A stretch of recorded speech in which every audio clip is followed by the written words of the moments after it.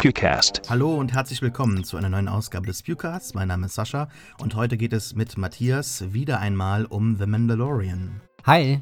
Wir reden über die dritte Folge, The Sin, die Sünde. Es fühlt sich immer so ein bisschen an, als würde man einen alten Film aus den Nullerjahren von M. Night Shyamalan vorstellen. So The Village, das Dorf, Science, Zeichen.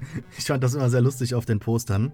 Auf jeden Fall die Sünde, die der Mando in der Folge begeht, ist nämlich Baby Yoda abzuliefern bei Werner Herzog, der finstere Pläne für den Kleinen hat. The Sin ist übrigens auch die erste Folge, die von einer Frau gedreht wurde. Deborah Chow hat zum ersten Mal eine Live-Action, eine Folge. Es gab ja vorher noch nicht viele Live-Action-Folgen, aber überhaupt Live-Action im Star Wars-Universum gedreht. Und sie zeichnet sich auch meines Wissens verantwortlich für die bald erscheinende Kenobi-Serie. Ist das richtig, Matthias? Das stimmt. Von daher, da können wir vielleicht auch mal drüber reden. Ich finde, das ist in guten Händen. Die Folge beginnt wieder einmal im Weltall. Baby Yoda sitzt neben dem Mando, spielt ein bisschen mit den Instrumenten.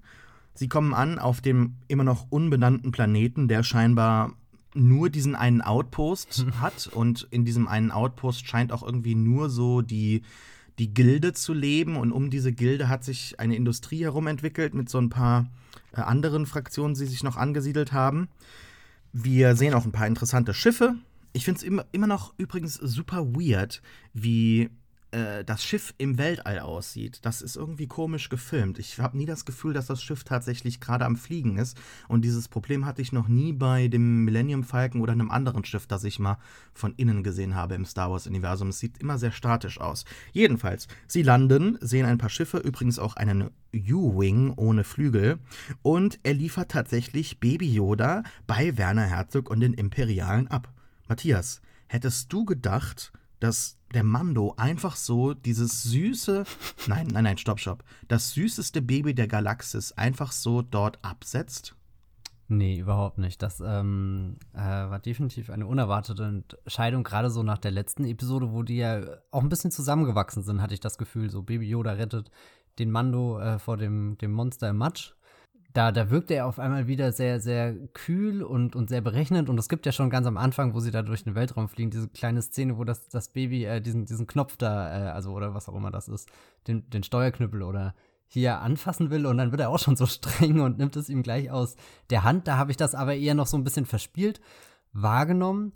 Und dann auf einmal ist er wieder ganz der kühle, berechnende Kopfgeldjäger, der Professional, der hier einfach nur seinen Job zu Ende macht, weil er bekommt ja auch eine wahnsinnig große, wertvolle Belohnung dafür. Und da merkt man dann irgendwie, dass die Figur an sich zwar wenig über sich preisgibt, dadurch, dass sie redet, aber eben durch die Entscheidung, die sie trifft. Und da hat man dann auf der einen Seite den Mandalorianer, der ja irgendwo auch versucht, das Erbe seines Volkes wiederherzustellen, aber gleichzeitig dann dafür mit dem Imperium oder eben den Überresten des Imperiums Geschäfte macht und vor allem dieses kleine, unschuldige Kind in die Hände von dem super creepy Dr. Pershing gibt, während Werner Herzog da mit seinen Adleraugen drauf starrt und mit seiner gespenstischen Stimme ihn darauf hinweist, was für Konsequenzen sein eventuell nicht professionelles Verhalten nach sich ziehen würde. Also das fand ich sehr toll. Er ist sehr diszipliniert, wie er in den Raum reingeht und wickelt diese ganze Geschichte ab.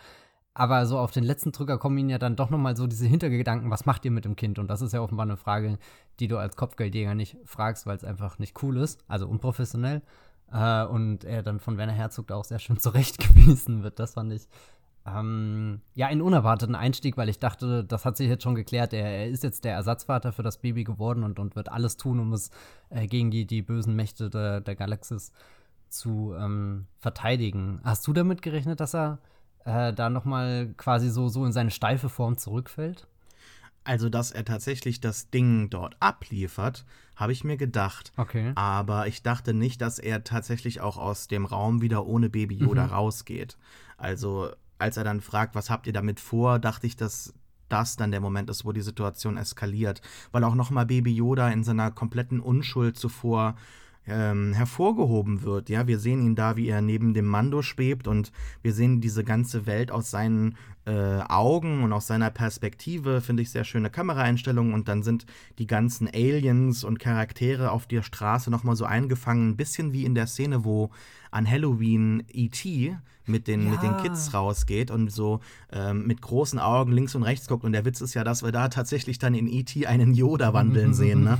Von daher denke ich schon so ein bisschen inspiriert. Moment, wenn damals E.T. von Star Wars inspiriert wurde und jetzt eine Star Wars-Serie wiederum von E.T. inspiriert ist, da beißt sich gerade irgendjemand in den Schwanz, glaube ich. Wusstest du eigentlich, dass in Episode 1 E.T.s zu sehen sind? Ja, im natürlich. Das Ich kann mich auch noch dran erinnern, ich hatte früher so einen kleinen aufklappbaren DVD-Player. Weißt du, was ich meine? So, wo du einfach DVD und dann klappst du es auf, hast du so einen LCD-Bildschirm. Das war früher mein Schatz. Und da habe ich dann das erste Mal das irgendwo gelesen und dann versucht, auf diesem winzig kleinen Bildschirm immer Pause zu drücken. Und meinst du, ich habe einmal die E.T.s entdeckt, bis ich dann irgendwann einfach mal bei Google E.T. und Star Wars Episode 1 eingegeben habe und dann das Bild gesehen habe. Und ja, dachte, wollte ich dir auch gerade sagen. So das wäre einfacher gewesen. Und ich Zumal das ja auch noch nicht so lange her sein kann. Ich sagte, das wollte ich dir auch gerade sagen, zumal das ja sowieso nicht so lange her sein kann. Ich bin auch erst so wie so ein Jungspund hier im Podcast, nee. Aber was glaubst du, auf welcher Seite denn die E.T.s im Star Wars-Universum stehen würden? Ich glaube, das sind totale Anhänger der Republik und sind dann übergegangen zum Imperium. Also Hardcore Palpatine-Leute, ja, die im Senat auch immer rufen, schief, schief, schief und ihre Finger so hochleuchten und den halt anfeuern. Jetzt will ich eine A Certain Point of View-Geschichte haben, wo die Radikalität dieser E.T.s gezeigt wird. Da musst du, glaube ich, noch bis 2039 warten, weil bisher erschienen die Bücher ja immer zum 40-jährigen Jubiläum.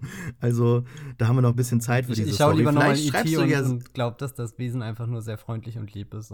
Ja. Nein, ist ja nicht so. Er scheint ja E.T. eine außerordentliche Figur zu sein in diesem Universum, ne? Weil es gab ja den zweiten Teil, der zumindest mal, also es gibt ein Treatment und das gibt es auch, glaube ich, online nachzulesen. Wie hieß das? Es gibt auch diese ganze Spielberg Night Sky, Watch the Skies oder Beware of the Skies oder irgendwie sowas. Weißt du nicht, was ich meine? Wie hieß das denn? Kann nicht wirklich. Dieser zweite E.T.-Teil. Ja, man könnte jetzt nachgucken im Internet oder so oder tippen, aber das machen wir nicht, weil das sind so schöne Gespräche, wie es sie früher gab und wir genießen das manchmal, etwas nicht zu wissen. Und dann kann uns das gerne jemand in den Kommentaren erzählen, wie das war. Man muss nicht immer alles nachgucken und alles wissen. Insgeheim provozierst du gerade einfach nur, dass jemand den Podcast kommentiert. Vielleicht. Matthias, man muss schlau sein. Ich finde das raffiniert. Also du hast das gerade wirklich gut verkauft. Auf jeden Fall in diesem zweiten Teil geht es, glaube ich, darum, dass die von irgendwie so einem Pflanzenplaneten kommen und dann Elliot und seine Geschwister und Freunde irgendwie kidnappen und dann auch irgendwie Experimente mit denen machen wollen und dass E.T. da tatsächlich auch dargestellt wird mit so, also die Rasse von E.T., mit so scharfen Zähnen und so. Das ist sehr gespenstig. Also da kriege ich ein bisschen Albträume, weil ich hatte als Kind so eine große, also bestimmt so 40, 50 Zentimeter hohe E.T. Plüschfigur. Und wenn ich mir jetzt vorstelle, dass die in der Nacht mal so die Zähne flasht, so, dann kriege ich Angst. Also auf jeden Fall eine sehr interessante Szene, weil wir noch einmal diese ganze Stadt und die Szenerie durch frische Augen sehen. Das ist ja auch fürs Finale dann nochmal spannend. Ich finde übrigens, dass der Dr. wie heißt der, Pershing kein so Mad Scientist ist oder also als dargestellt wird, so als Evil Scientist. Das fand ich mal erfrischend, dass er auch Baby Yoda halt aufrichtig schützen möchte. Und dann gab es noch eine nette Parallele zur Bibel, nämlich Judas betrügt ja auch Jesus für 30 Silber. Und ich habe jetzt nicht nachgezählt, wie viel in diesem Ice Cream Container ist, aber Ice Cream Container deshalb, ne? Jetzt bin ich wieder der Wikipedia-Mensch, der jetzt erzählen kann. Das ist doch schon in die Popkultur viel tiefer findest du? Ja, schon, aber es ist dann doch immer wieder komisch, mit welcher Faszination die Leute davon reden. Wusstest du, dass das Wilbur Hood ist in der Cloud City, der da mit dem Ice Cream Container rumläuft und es dann Fantreffen gibt, wo hunderte Leute sich so verkleiden? Ich habe es irgendwie so 50 Mal gelesen, diese paar Tage. Und Was ich ist denke mir eigentlich halt der- so, der- ja, wusste ich, aber A, bringt es nichts. B, fand ich damals dieses Fan-Voting für die Figur bei Kenner, weil Kenner macht ja immer, also Hasbro heute, macht immer so Fan-Votings, welche Figur als nächstes kommen darf. Und also, das ist ein netter Gag oder so, Wie, und aber da haben halt die nicht Figur als gewotet, offizielle oder was? Figur. Ja, genau. Und Okay. jetzt wissen wir halt, okay, es ist ein Datenträger oder es ist ein Safe, den er halt rettet. Okay, gut, toll, aber naja, whatever. Also ich finde das super weird. Das ist so ein Entry-Level-Fun-Fact, der nicht wirklich viel hinzufügt. Und naja, immerhin. Es ist nett, dass wir das Ding wiedersehen und jetzt tatsächlich auch dann den tatsächlichen Gebrauch erkennen und nicht mehr sagen müssen, ja, weißt du, dass der da mit Eis rumläuft und wahrscheinlich Eis ihm so wichtig ist in der Folge oder so. Also eigentlich, ich fand das früher immer nur witzig, weil der da so Hals über Kopf rennt, wie als geht's um sein Leben. Und ich meine, im Endeffekt geht's auch um sein Leben. Aber wenn man sich dann so in Zeitlupe anschaut, offenbar dieser Moment schon was Komisches. Egal. Naja, der Mann liebt Eis. Was soll man sagen? Also absolut nachvollziehbar. Ich habe mal eine Frage für dich, Matthias. Ja. Wie finden wir denn Werner Herzog? Also, wir mögen natürlich Werner Herzogs Filme. Würde sagen, wir lieben sie sogar. Nicht alle, aber definitiv einige haben sie in liebst du nicht? Also, oder magst du weniger? Ja, so Filme wie Auch Zwerge haben mal klein angefangen, so diese frühen deutschen Sachen, die gefallen mir nicht. Deshalb hatte ich ja auch letzte Woche die Imitation auf Englisch gemacht, weil durch die englische Sprache gewinnt Werner Herzog einfach nochmal so ein weiteres Level. Und dieses Level finde ich auch immer sehr inszeniert bei ihm. Also, dass er jetzt quasi als Schauspieler in Anführungszeichen auftritt, ist ja nicht neu. Ich finde, er tritt auch in seinen er tritt auch in seinen Dokumentarfilmen als Schauspieler auf und das Ganze ist immer ein sehr genau kuratiertes Image und auch sehr genau hergestelltes Image. Auch wie er auftritt jetzt tatsächlich in den Interviews, finde ich oftmals nicht so wirklich authentisch. Also in gewisser Weise ja, weil es stringent ist mit seinem sonstigen Verhalten, die Kohärenz ist vorhanden, aber es ist immer so bei mir ein Hintergedanke, wo ich mir denke, naja, aber so ganz ernst kannst du das doch auch nicht meinen, weil dieses Star Wars Casting jetzt von Werner Herzog ist ja auch, also es passt, ich habe das in der ersten Folge hochgelobt und ich finde, es ist fantastisch, weil, wie gesagt, für die Rolle könnte ich mir keine bessere Darstellung jetzt vorstellen, aber trotzdem finde ich ihn nicht so gut als Schauspieler. Ich finde, er sagt einfach diese Zeilen einfach so geradeaus, so emotionslos wie möglich. Und finden wir, dass Werner Herzog ein guter Schauspieler ist, Matthias? Also, ich Muss kann er ein das bisschen sein für diese nachvollziehen, Rolle? was dein Problem ist, oder was du meinst, wenn du sagst, er sagt seine Zeilen einfach so auf, aber irgendwo für mich stellt das kein Problem dar, weil ich die Begeisterung sehe, mit der er das macht. Und es gibt keinen Grund, dass Werner Herzog in einem Star Wars-Projekt irgendwie mitspielt. Das hat er weder nötig, noch ist er ja offenbar ein großer Fan der Reihe oder so. Sondern ich glaube, er begreift das einfach als Möglichkeit und Erfahrung. Und deswegen sind auch seine ganzen Aussagen, die er so sagt, also ihr entdeckt dahinter wenig Kalkül, sondern ich glaube wirklich, das ist einfach ein neugieriger Filmemacher, der jetzt da eine Erfahrung gemacht hat, die er in seiner wirklich schon langen Karriere einfach noch an keinem anderen Set irgendwie erlebt hat und dann ist er natürlich sehr angetan von der Baby Yoda Puppe und von den Set Designs und irgendwie der Technik, mehr der Dave Filoni diese Serie da jetzt an den Start bringt. Ich glaube, dass er Schauspieler ist, da weiß er schon sehr, dass er wegen seiner Persönlichkeit gecastet wird. Er ist ja super stolz auf seine Simpsons und seine Parks and Recreation Auftritte. Und das sind ja quasi Auftritte, die ganz bewusst mit seinem Image spielen, hier bei Parks and Recreation, wo er dann hier dieses, ich bin nach weiß nicht wohin gezogen, um näher an Disneyland zu sein oder so, weißt du, wo er dann fast schon in so eine creepy Richtung geht oder so. Und dann ja auch ganz offen sagt, er hat es geliebt, da am Set zu sein, mit den Leuten zu arbeiten, diesen Text einzusprechen, aber er hat auch noch nie eine Folge gesehen, er hat keine Ahnung, um was es da geht bei Parks and Recreation. Das kann ich mir auch ein bisschen bei The Mandalorian dann vorstellen, dass er da er hat ja selbst auch, hatten wir, glaube ich, sogar schon drüber gesprochen, dass er noch keinen Disney-Plus-Account besitzt. Ich freue mich aktuell trotzdem einfach viel zu sehr darüber, dass er einfach Teil dieser Serie ist. Egal, wie er seine Sätze sagt. Und bei Jack Reacher hat das auch schon so einen richtig eigenwilligen Einschlag hinterlassen, wie er da dann mit nur einem Auge in einer finsteren Gasse steht und irgendwie Tom Cruise überfällt oder ich weiß nicht was. Meinetwegen können sie da noch viel mehr Werner Herzog einbauen. Interessant finde ich es vielleicht auch, wenn wir den anderen großen Schauspielveteranen hier mal erwähnen, Carl Weathers, der ja seine Rolle viel mehr als Schauspieler begreift und da dann sich feine Akzente herausnimmt, auch wenn ihm die Episode nicht allzu viel Screentime gibt, finde ich, weiß er da schon viel mehr, in welche Richtung er gucken muss und so. Und Werner Herzog geht das alles eher mit so einer, ich bin jetzt einfach da und mach das, Attitüde an, während Carl Weathers, glaube ich, da ein bisschen feinmotorischer vielleicht agiert. Ich finde, der trägt auch ein bisschen zu dick auf. Der Werner. Er gefällt mir auch nicht so wirklich toll. Nee, Karl. Also, ich weiß nicht so wirklich, ob mir das Schauspiel bisher zusagt in der ganzen Serie. Okay. Also, umso substanzloser das Ganze ist, desto mehr gefällt es mir. Also, ich mag, wie luftig sich das momentan anfühlt. Wie leer die Welt auch manchmal wirkt. Und umso weniger gesprochen wird, desto besser gefällt es mir.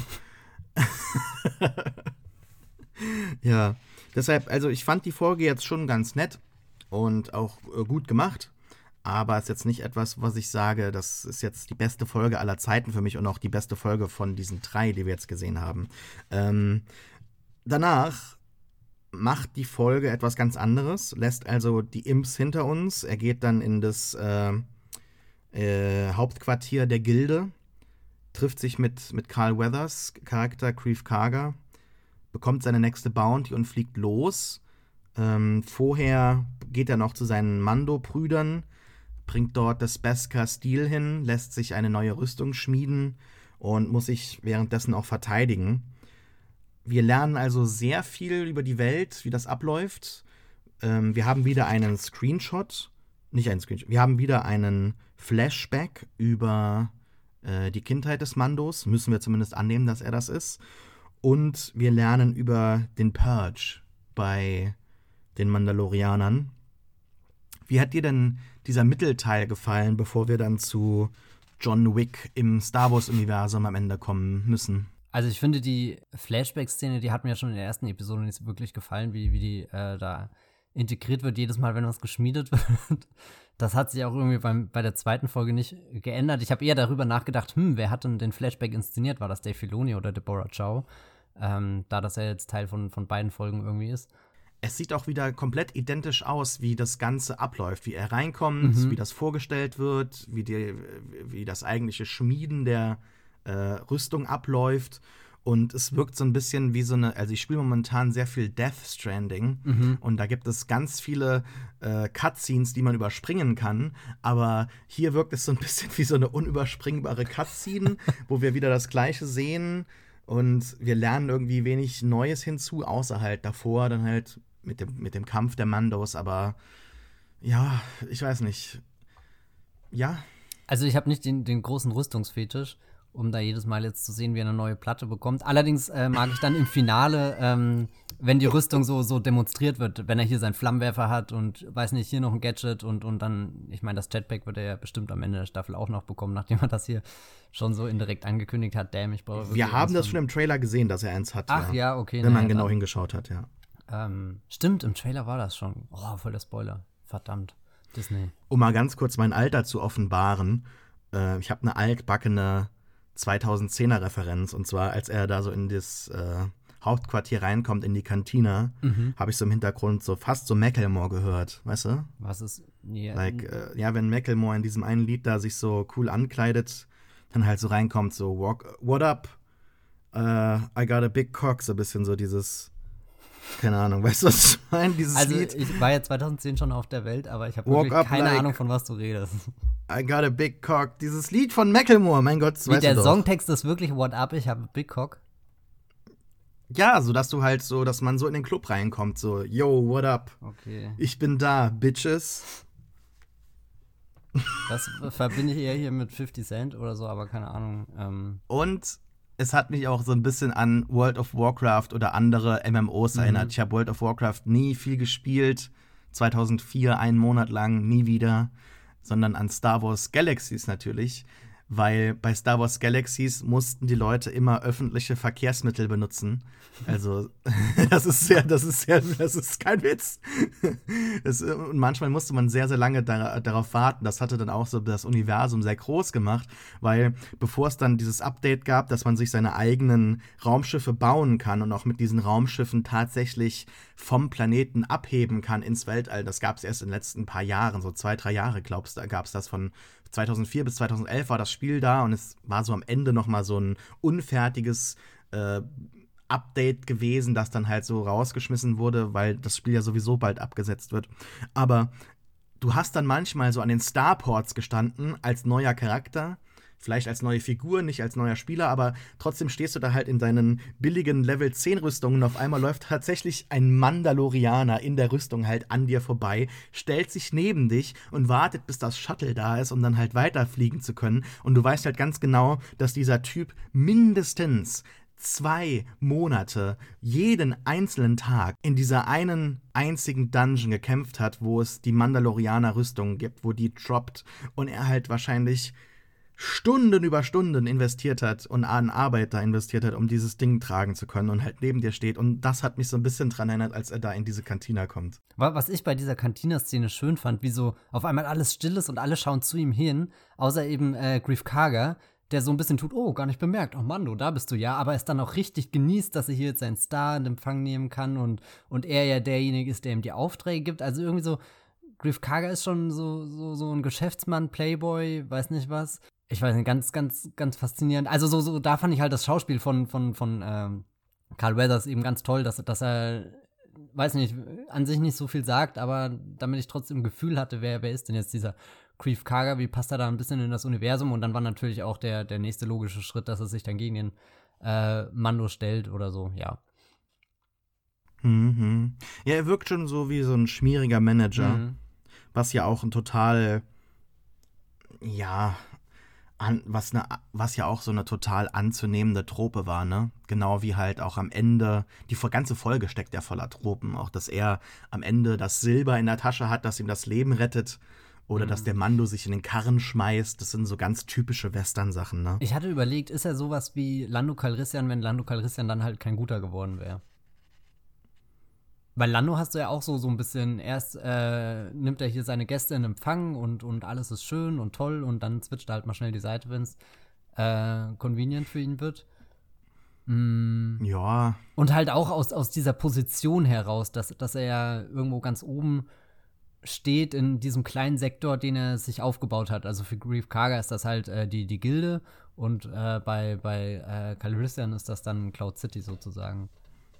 Ja, ich kann schon sehen, was du meinst, aber ich glaube, dass Greef Karga dann doch schon irgendwie ein finsterer Typ ist, ja. Also ich glaube nicht, dass ja, Lando definitiv. einfach so also jemanden Lando ist erschießen ja jetzt würde. der finsterste, vor allem nicht nach Donald Glover hier.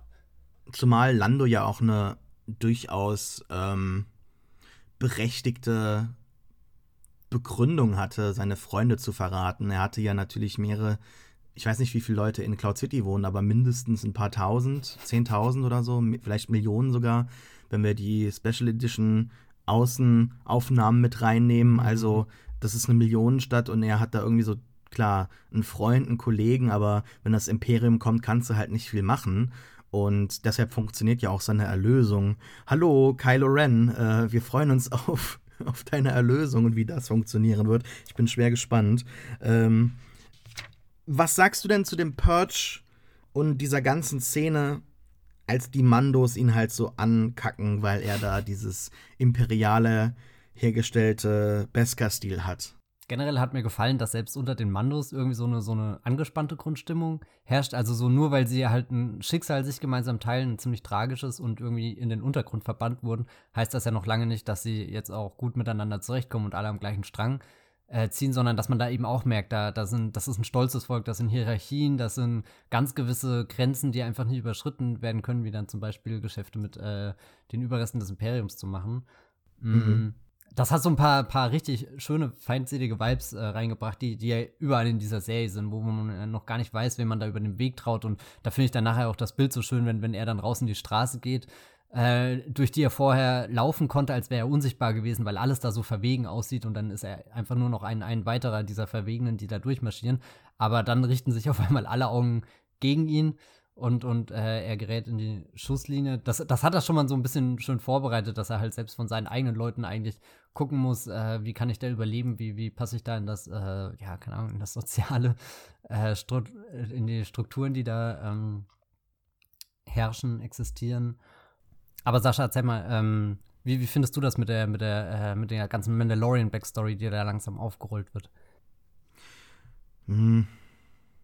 Weiß ich nicht. Ich bin nicht so der größte Fan der Mandalorianer. Mhm. Einfach weil es unglaublich viel Backstory gibt und nichts so wirklich davon mich anspricht. Also weder diese Kriegerkultur, noch die vermeintlich extrem coole Rüstung, noch dieser ganze Kult um sie herum im Fandom oder auch die Philosophie, die sie so haben. Also mich freut es dann natürlich, dass am Ende irgendwie in der Galaxis doch Menschen zusammenhalten oder Aliens, wie auch immer, Leute einfach Loyalität besitzen und Werte über Profit stellen. Also das hat mir schon doch ganz gut gefallen. Und auch, dass wir halt am Ende diese coole Actionsequenz haben, über die wir gleich noch reden, das ist schon ganz nett. Aber sonst so dieser Purge ist mir eigentlich relativ egal, leider. Also zunächst mal, wir haben ja mehrere Sachen. Wir haben sehr, sehr viele Hintergründe, die hier in der Serie bisher angesprochen werden, die so noch nie klar als zusammenhängende Geschichte erzählt wurden. Wir haben einmal in den Clone Wars die bisher unerzählte Geschichte dieser Belagerung von Mandalore. Also die Separatisten haben Mandalore besetzt und dann kommt die Republik und befreit Mandalore. Und das sehen wir jetzt in den neuen Clone Wars Folgen, die, ich glaube, im Februar erscheinen auf Disney+. Und das ist ja auch von Dave Filoni gemacht, von daher kann man hier, denke ich, vielleicht einen Zusammenhang erkennen. Deshalb sind auch vielleicht die Flashback-Szenen davon, weil ja der Super Battletroid zu sehen ist. Und ich denke mal, da muss ja irgendwas passieren. Kommen da jetzt Mandalorianer angeflogen, schießen den um und retten dann den kleinen Mendo, der übrigens eine rote Robe anhat. Und ich habe irgendwo gelesen, das fand ich sehr nett, dass die halt am Live-Day angegriffen haben und sie halt alle diese roten Roben anhatten, wie im Holiday-Special. Das fand ich einen netten Touch, so Angriff an Weihnachten.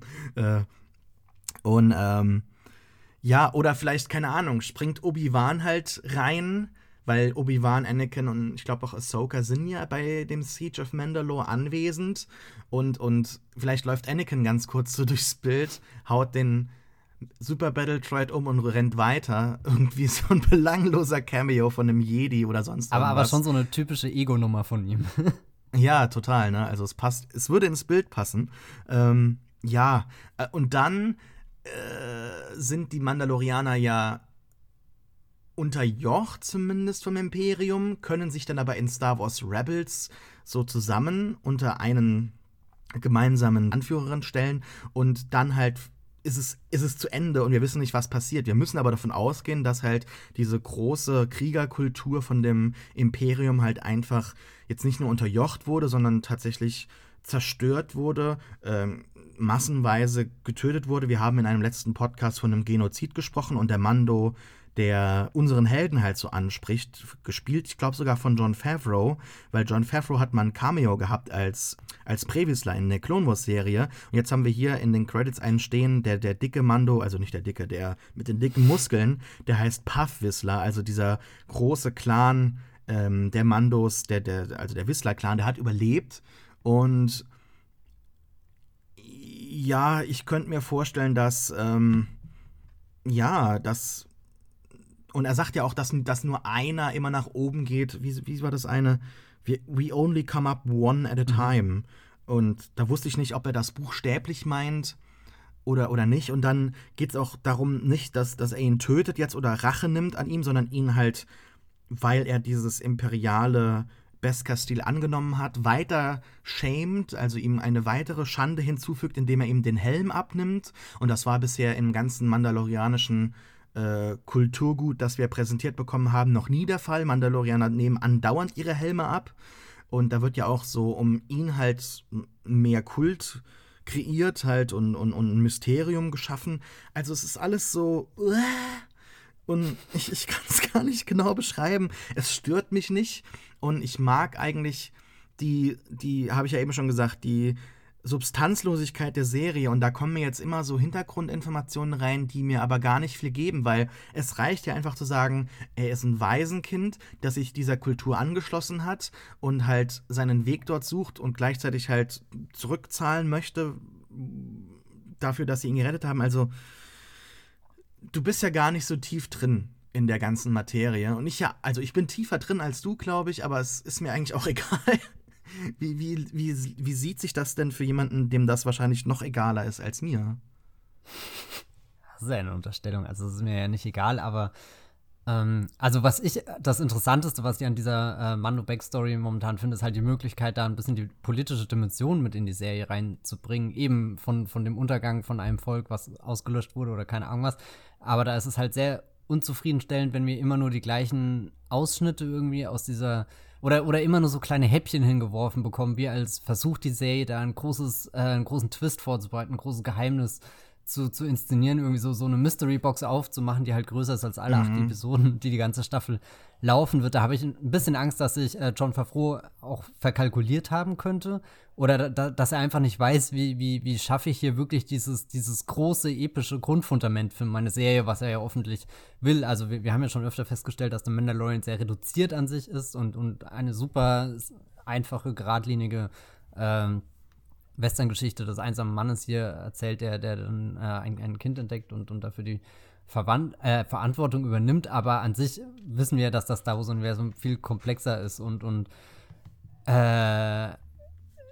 aktuell bin ich ja schon fast an dem Punkt, wo ich sagen würde, The Clone Wars hat da in so manchen Story-Arcs ein bisschen mehr Gefühl dafür geschaffen, wie verstrickt das alles ist also das ist der Punkt, wo ich am Anfang ja überhaupt nicht von The Clone Wars begeistert war, aber dann gibt es doch immer wieder so einzelne Episoden, die zusammenhängen, die nochmal so neues Licht auch gerade auf die Kultur unter den Klonkriegern und so werfen, was ich dann schon immer interessant fand und wo ich damit rausgegangen bin das hat die Galaxis gerade für mich größer gemacht, das hat sie reicher gemacht. Das ist so wie Rogue One ja auch versucht, die Grenzen zwischen den Guten und den Bösen verschwimmen zu lassen, dadurch, dass schon innerhalb der Rebellenallianz irgendwie Unstimmigkeiten darüber existieren, was denn jetzt das Ziel ist, das verfolgt werden soll. Also da sehe ich an sich Potenzial, aber kann auch absolut verstehen, dass du gerade sagst, das ist gerade alles irgendwie so ein bisschen, es wird viel gedroppt irgendwie und auch dadurch, dass wir halt schon wieder in diesen Höhlenort zurückkehren, wo an sich, glaube ich, gerade viel in der Serie stattfindet, wo Jon Favreau als Autor nicht wirklich ausformuliert hat und dann quasi hofft dadurch, dass er es so halb im Dunkeln lässt, interpretiert man da schon genug rein, um es wirklich interessant zu machen, weil an sich ist das ja super basic, was er gesagt hat. Nochmal, um das aufzugreifen, was du vorhin angesprochen hast meint er das jetzt wirklich wortwörtlich, dass die Mandalorian, dass die Krieger halt nur einer jeweils hochgeht und der Rest unten bleibt? Also ich glaube, man kann es in beide Richtungen interpretieren, aber gerade dadurch, dass wir ja bei der großen John Wick-Sequenz am Ende dann die vereinten Mandalorianer sehen, die dann hier hochgeschossen kommen, als wirklich mit ihren Jetpacks aus dem Untergrund, aus der Tiefe sich zeigen in ihrer geballten Kraft, hatte ich schon das Gefühl, dass das jetzt auch so ein wir entdecken gerade wieder unseren Stolz. Wir haben gesehen, da ist einer, der hat zwar erst Geschäfte mit dem Imperium gemacht, ist dann aber in sich gegangen und hat überlegt, was sind die Werte, die ich hier vertreten möchte und ist losgezogen, hat natürlich auch eine Ego-Nummer gemacht, aber schlussendlich, glaube ich, hat er sie auch inspiriert, so auch wieder ein bisschen so ein Funken in ihn entfacht, der ihn jetzt da Anlass gibt, oder wieder einen Grund gibt zu kämpfen und nicht einfach nur zu überleben, weil das hatte ich so das Gefühl, das ist ja gerade hauptsächlich ihr Modus, in dem sie operieren, so alle um uns rum wollen uns ausgelöscht haben. Wir haben uns hier jetzt zurückgezogen, verstecken uns, schauen, dass wir nicht auffallen, keinen Mucks von euch machen und gucken halt, dass wir irgendwie in den nächsten Tag kommen und dann nebenbei ein bisschen Beskar-Stil sammeln, weil irgendwann, keine Ahnung, wenn wir 100 Beskar-Stil-Platten haben oder so, ist unser Ruf oder unsere Identität wieder hergestellt, aber nee, ist sie eben nicht, sondern ihr müsst rausgehen und dann, ja gut, nicht unbedingt Blut vergießen, ist jetzt, glaube ich, auch nicht die eleganteste Art und Weise, aber da hatte ich schon das Gefühl, da geht alles, worauf jetzt diese 3 Episoden hingearbeitet haben, dass da jetzt zum ersten Mal so richtig Bewegung in die Sache kam und nicht alle nur stoisch in ihren Ausgangssituationen verweilen und halt die kurzen, knappen Sätze sagen, die sie sonst auch immer sagen. Du hast sehr viel Schönes gesagt, das ich genauso unterschreiben wollen würde. Ich finde es spannend, dass es da so einen Meinungsunterschied darüber gibt, wie man jetzt mit diesem Beskar-Stil und der Kriegsbeute halt einfach umgehen soll, ne? Also was man da jetzt machen soll. Und dass der Mandalorianer da halt, der reinkommt, auch irgendwie so einen ganz nobleren Weg vorschlägt und dann auch zurückzieht, sobald es heißt, hier, this is the way und so weiter, dann bezieht man sich wieder zurück auf diese typischen Mantren oder Sprüche, wie auch immer, die halt einen daran erinnern, was halt wirklich wichtig ist und wie man halt zusammenhält. Ja, das passt. Das passt. Wir sehen übrigens auch Vibro-Plates zum ersten Mal, um was ganz anderes zu sagen, was ich sehr nett fand, weil ich seit 20 Jahren von Vibro-Blades halt, oder Vibro-Blades, wie auch immer, halt diesen Messern, die vibrieren, gelesen habe, seit, ich glaube, zum ersten Mal Jedi Padawan der Serie von Jane oder Jude Watson, ich bin mir nicht mehr ganz sicher. Das war so eine Jugendbuchreihe über Qui-Gon und Obi-Wan. Und ich habe mir immer gedacht, ja, wie sieht denn das aus? Ich möchte das mal sehen. Und ich glaube, wir haben das schon mal irgendwo gesehen in einzelnen animierten Folgen, aber naja. Hast du da das Gefühl, dass Jon Favreau auch vielleicht so ein bisschen, also er ist ja selbst Fan, so einfach nochmal Star Wars abgeklopft hat nach Dingen, die wir noch nie in Live-Action wirklich gesehen haben? Und das fängt ja dann meinetwegen bei der großen IG-11-Action-Sequenz an, dass man da mal so die haben wir übrigens gesehen, auch in The Clone Wars. Da wurden wir in einem Kommentar, siehst du, da haben wir Kommentare provoziert, darauf hingewiesen, dass das in der ersten Staffel von Clone Wars einmal zu sehen war, aber halt nicht im Live-Action-Format, ne, ist klar. Na ja, gut, sei das dann, ja, nee, dann den Punkt zurückgenommen, aber ich habe so das Gefühl, dass eben Mandalorian auch viel so Traumerfüllung eben ist, was man sich schon immer mal gefragt hat. Wie sieht das aus? Wie fühlt sich das an? Und ja, ich weiß gar nicht, was ich davon halten soll. Ich denke es mir halt oft, wenn so einzelne Elemente da dann hineingeschmissen werden. Und du hast ja vorhin hier meine Traumerfüllung angesprochen, dass der Gatekeeper-Druide endlich mal rausgerissen wird. Da haben wir ja noch in der ersten Episode drüber geredet. Da dachte ich dann auch so, Mandalorian hat alles erreicht. Findest du das problematisch, das mit der Traumerfüllung generell? Weil Traumerfüllung ist ja schon sehr nah am Begriff des Fanservice. Und ich habe immer so das Gefühl, wenn du das jetzt so sagst, dass das nicht 100% positiv gemeint ist. Also, dass es quasi einen nobleren Weg, eine noblere Geschichte neben dieser Traumerfüllung gibt, die es mehr wert ist, erzählt zu werden. Und dazu wollte ich noch was anderes anmerken, nämlich, du hast eben gesagt, Star Wars ist ja immer epic oder so. Und Matt Singer von Screen Crush, der Filmkritiker, hat die Woche einen sehr, ich glaube zumindest, dass er es war, sehr interessante Review oder Kommentar geschrieben auf der Filmseite, dass er es sehr genießt, dass Star Wars so sich ein bisschen von diesem Event-Charakter halt löst. Weil bisher war ja jeder Star Wars-Film ein Event. Und das hat man ja auch gemerkt, dass das halt nicht so wirklich funktioniert, wenn es 2 Star Wars-Filme innerhalb von einem Jahr rauskommen, sondern dass das halt auch jetzt bei Disney angekommen ist, dass das ja zumindest im Kinoformat einfach als Event funktioniert und das halt auch eben dann ein bisschen Luft zum Atmen braucht, Abstand zwischen den Filmen braucht.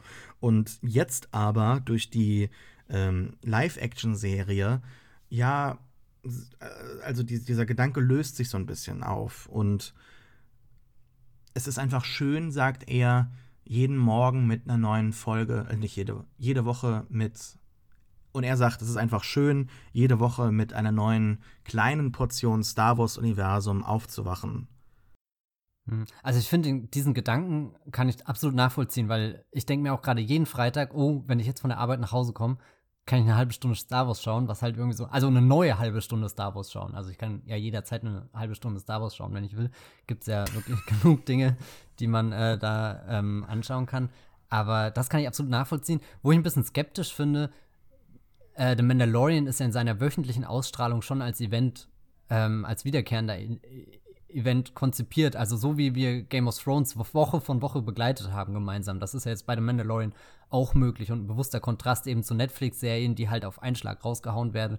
Und dann hast du zwar am Anfang so einen Boost, wo jeder total ausflippt und jedes Meme so oft teilt, wie es geht, aber danach verläuft sich das, weil jeder in seinem Tempo irgendwie guckt und dann zerfasert sich das. Also so, was halt nicht in der ersten Woche an Diskurs wirklich stattgefunden hat oder zumindest in die Wege geleitet wurde, wird danach dann in der zweiten, dritten Woche auch nicht entstehen. Ich glaube, da hatte Mandalorian schon das Event Potenzial und was ich jetzt auch, also so ich bin immer sehr oder was in meinem Kopf nie so wirklich Sinn ergibt, ist dieses Argument mit, wir haben gemerkt, wir haben zu viele Star Wars Filme gemacht.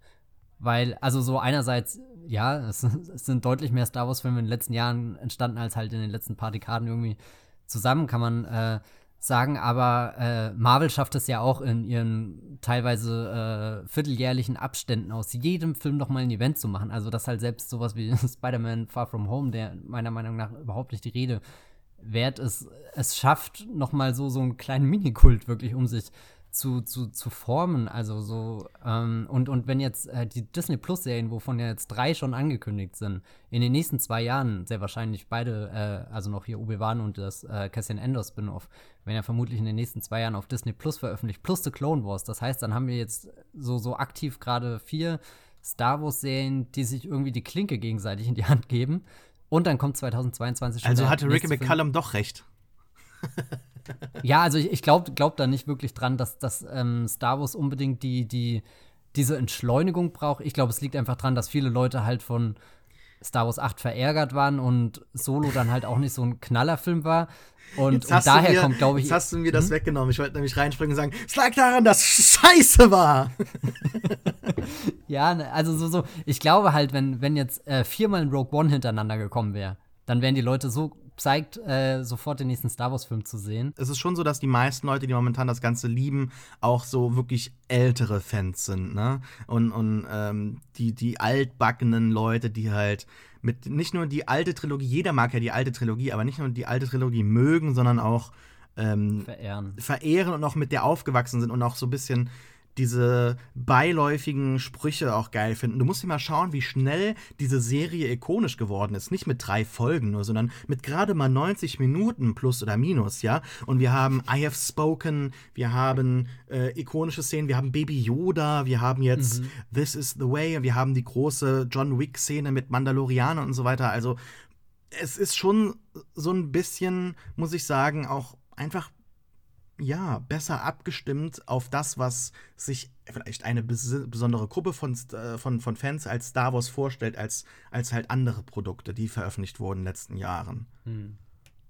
Also ich bin ja immer geneigt, also ich mag den Mandalorianer, ja, aber muss auch, also ich finde es halt auch die mutloseste Produktion, die jetzt von den neuen Star Wars Sachen unter Disney irgendwie kommt, und das hört sich jetzt wieder so negativ an, aber das will ich ja überhaupt nicht sagen, sondern ich habe halt einfach das Gefühl, dass Jon Favreau genau weiß, welche Trigger er irgendwie aktivieren muss, um. Ja, aber ist denn Star Wars, das habe ich jetzt auch in diesem Kathleen Kennedy-Interview mit Rolling Stone, glaube ich, war es, gelesen, dass sie es so toll fand, dass Rian Johnson Star Wars in eine neue Richtung gebracht hat und auch Star Wars Innovationen gebracht hat. Und ich dachte mir halt so, es gibt so dieses Meme, so ein Gegenüberstellungsbild, so was George Lucas mit Star Wars erreichen wollte, was Rian Johnson damit erreichen wollte. Und wir müssen jetzt nicht diese ganze Diskussion wieder aufkochen, aber George Lucas hat sehr, sehr viel und hat sich auch darüber beschwert, dass die neuen Filme wenig technologische oder andere Innovationen halt in diesem Universum hatten. Also sowohl narrative als auch technologische Innovationen fehlten bei The Force Awakens laut ihm. Und es war halt einfach so ein Rehash, also diese ganz typische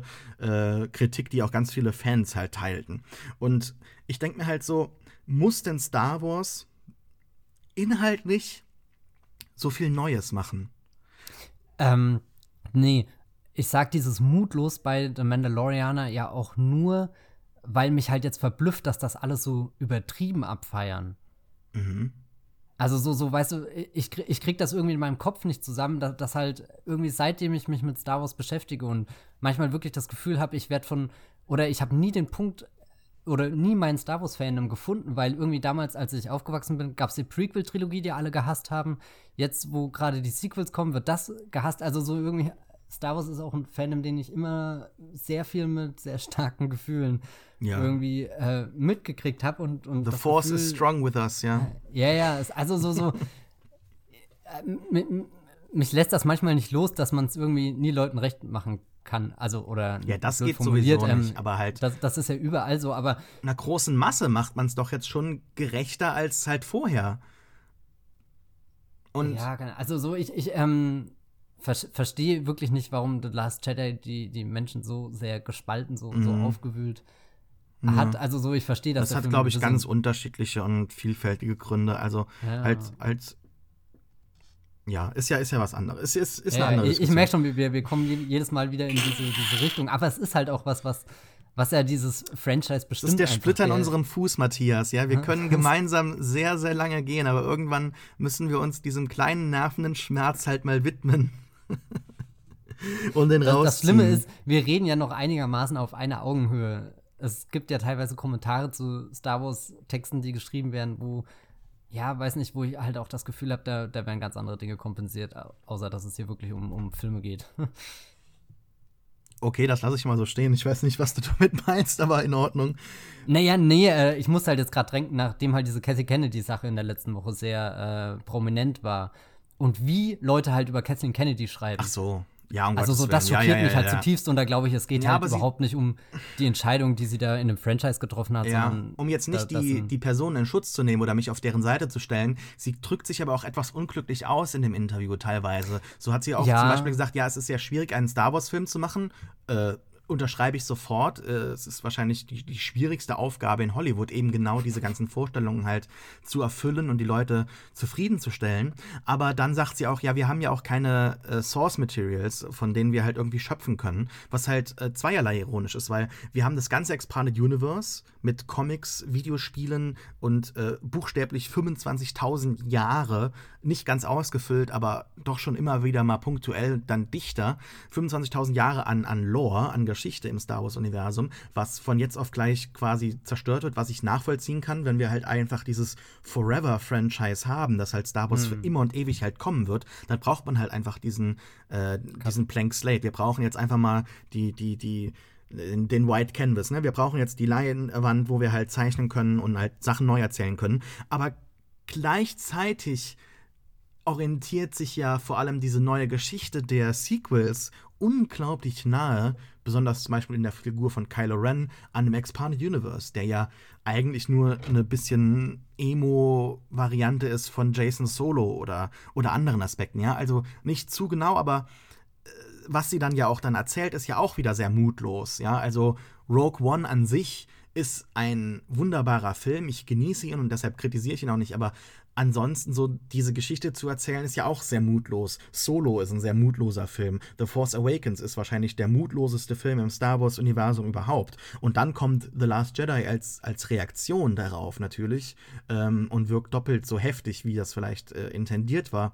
Aber ja, ich finde nicht, dass Star Wars mutig sein muss. Ich finde das, also nicht in der Hinsicht. Ich finde, dass Star Wars, wie George Lucas gesagt hat, ein uraltes Star Wars-Märchen sein soll, das bekannte Tropen, Figuren und die Heldenreise aufgreifen soll, um Kindern oder auch Erwachsenen halt Werte beizubringen und Geschichten zu erzählen, wie sie halt schon seit Jahrhunderten, Jahrtausenden erzählt werden, um halt, ja, eine Moral rüberzubringen. Und die Frage ist halt, wie oft kann man das machen, bevor es halt langweilig wird oder bevor es altbacken ist, ne?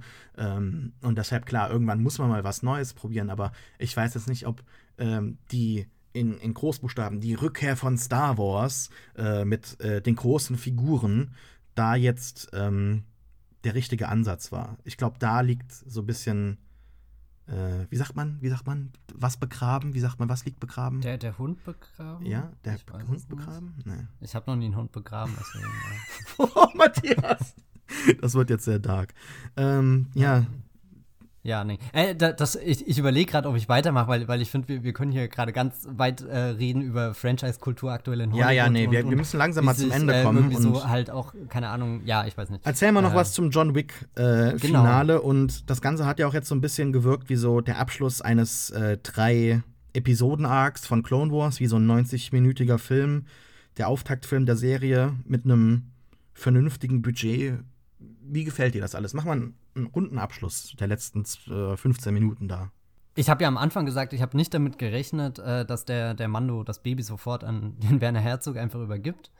Gleichzeitig habe ich genau damit gerechnet, dass die Folge so endet, wie sie es jetzt tut. Das finde ich sehr interessant, dass einerseits die Dramaturgie so super vorhersehbar ist, aber der Weg, wie er dann genau besteht, dass dann noch sehr viel Unberechenbares möglich ist, das gefällt mir sehr in der Serie.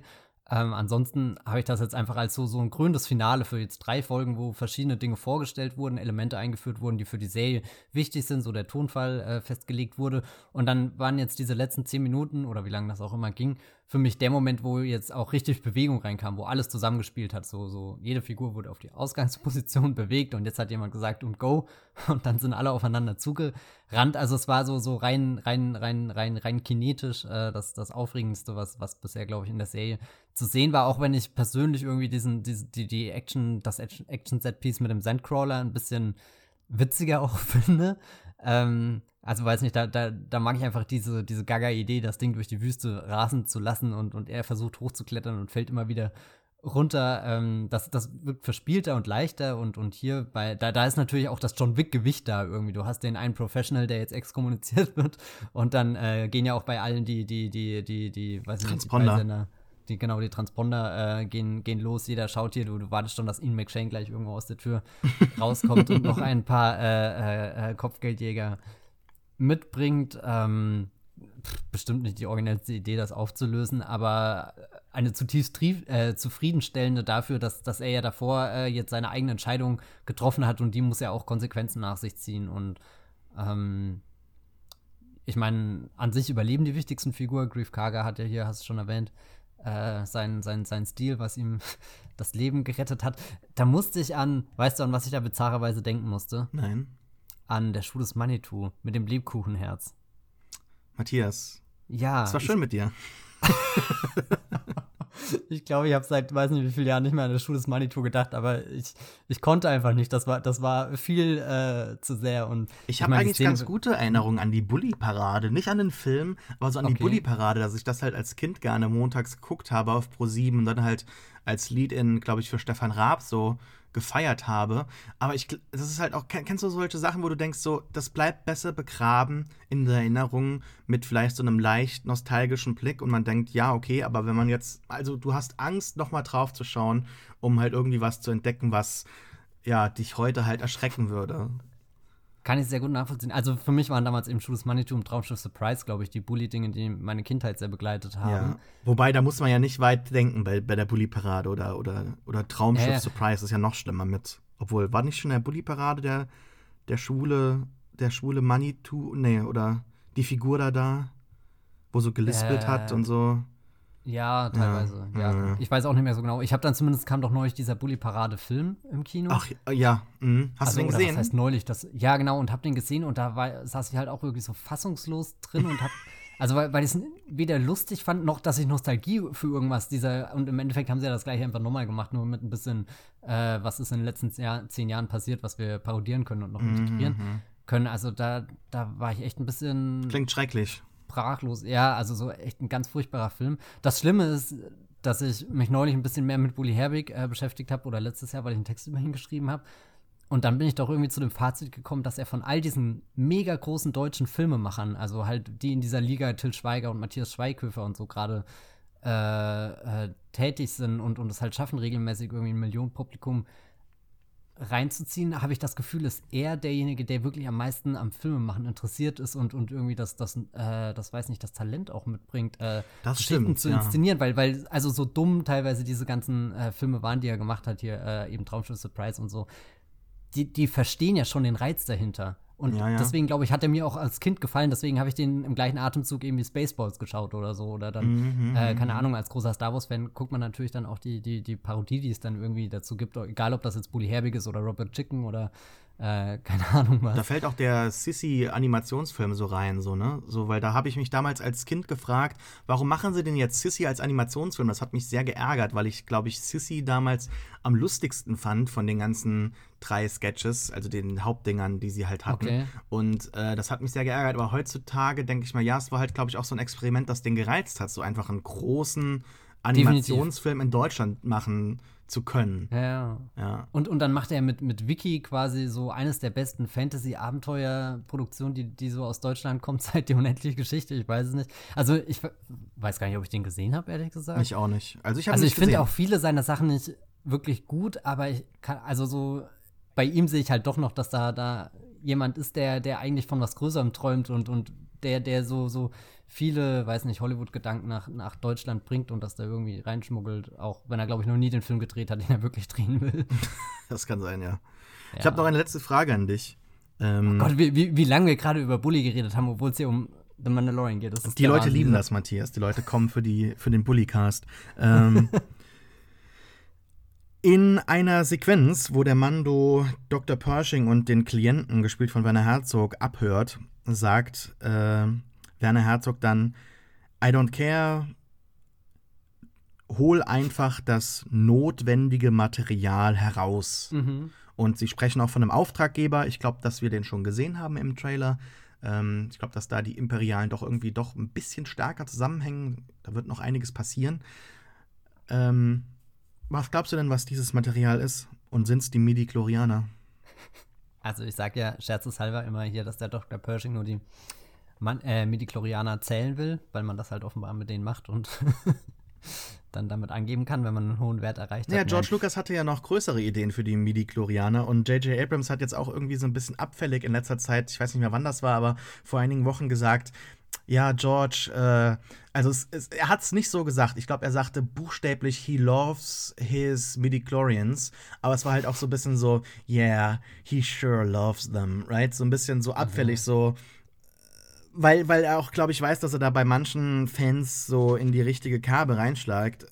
Und ich hätte es gern gesehen, was George gemacht hätte in dieser. Er sagte ja, er wollte nicht größer werden, sondern er wollte. Seine ursprünglichen Treatments haben mehr so den Innenraum der Macht erforschen wollen. Vielleicht macht Favreau das ja jetzt. Wie dass er auf den Grund der Midi-Chlorianer fühlt? Keine Ahnung.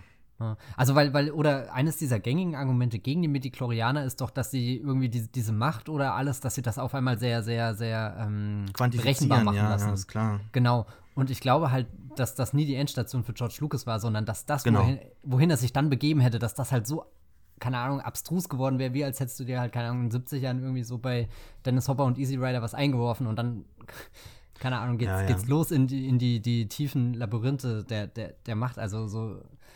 Ich finde auch Leute, so ein paar Gen Xer wie J.J. Abrams oder Lindelof, so sehr ich ihn liebe, haben da auch ein bisschen zu krass, finde ich, damals reagiert auf die Prequels, weil es war ja wirklich auch nur so eine Throwaway-Line, einfach um Anakins Sonderstatus irgendwie so herzustellen. Und sonst werden die Midi-Chlorianer, glaube ich, nie wieder großartig erwähnt oder halt plottechnisch wichtig. Von daher, who cares?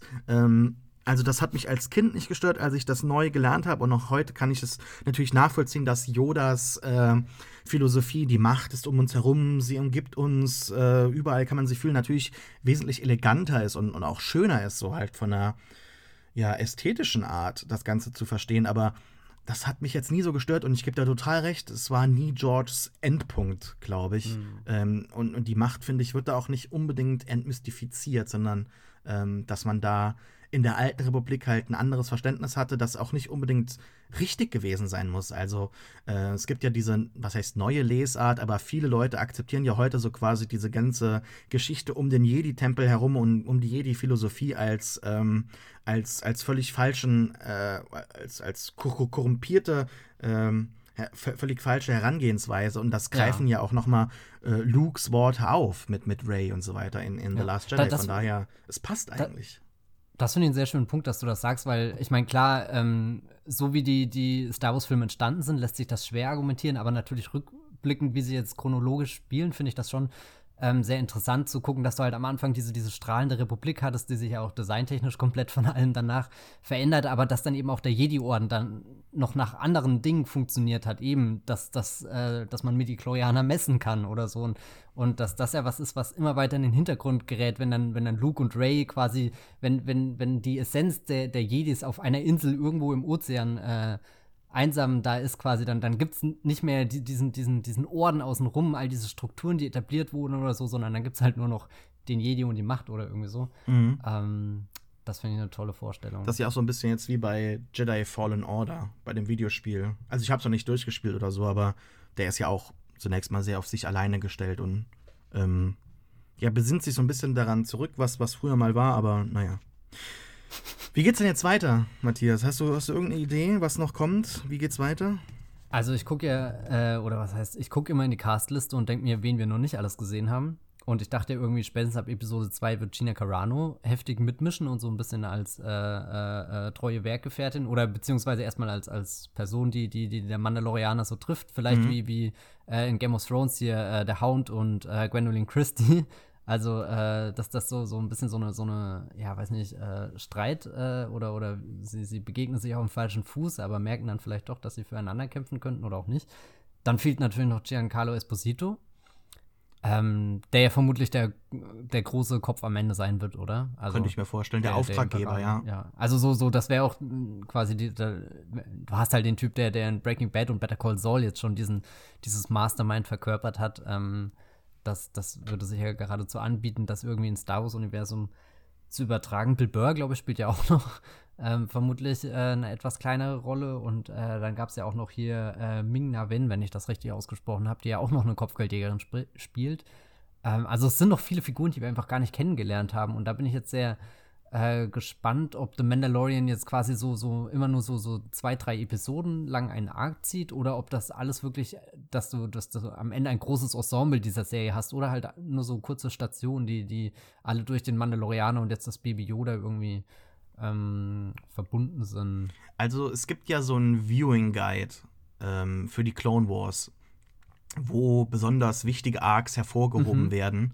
Und ich hoffe nicht, dass vielleicht durch Dave Filonis Einfluss, genau wie du gerade beschrieben hast, die Serie so eine vereinzelte, also so eine Ansammlung von vereinzelten Arcs wird. Also das glaube ich aber auch nicht. Dafür sind schon genügend Punkte angelegt, die sich halt, glaube ich, durch die ganze Staffel oder Serie ziehen könnten. Also der Streit mit der Bounty Hunter Gilde oder Baby Yoda dürfte wahrscheinlich nur für diese Staffel jetzt relevant sein, aber allgemein auch die Imperialen. Und ich glaube, wir werden dann noch wesentlich mehr merken und feststellen im Verlauf dieser Staffel.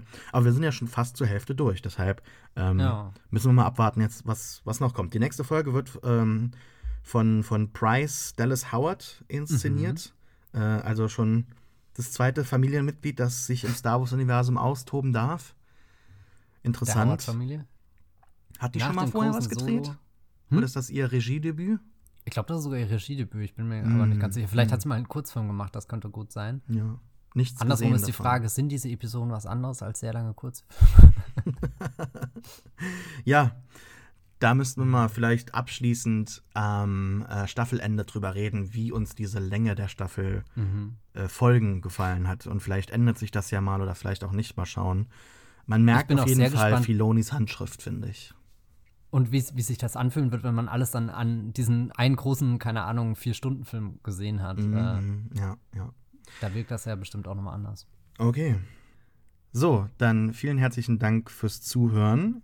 Uns kann man abonnieren im Pewcast auf pewcast.de, Mails schreiben an mail@pewpewpew.de und überall abonnieren, wo es Podcasts gibt, zum Beispiel auf Spotify oder auf iTunes. Dort kann man uns auch gerne eine Review hinterlassen, darüber freuen wir uns ganz besonders. Das hilft uns, neue Zuhörer zu finden, die Diskussion immer noch interessanter machen und besser machen. Deshalb schickt uns auch gerne Fragen, Kommentare, Anmerkungen, die wir dann auch im Podcast diskutieren könnten. Gerne dann im Blogpost auf pewpewpew.de.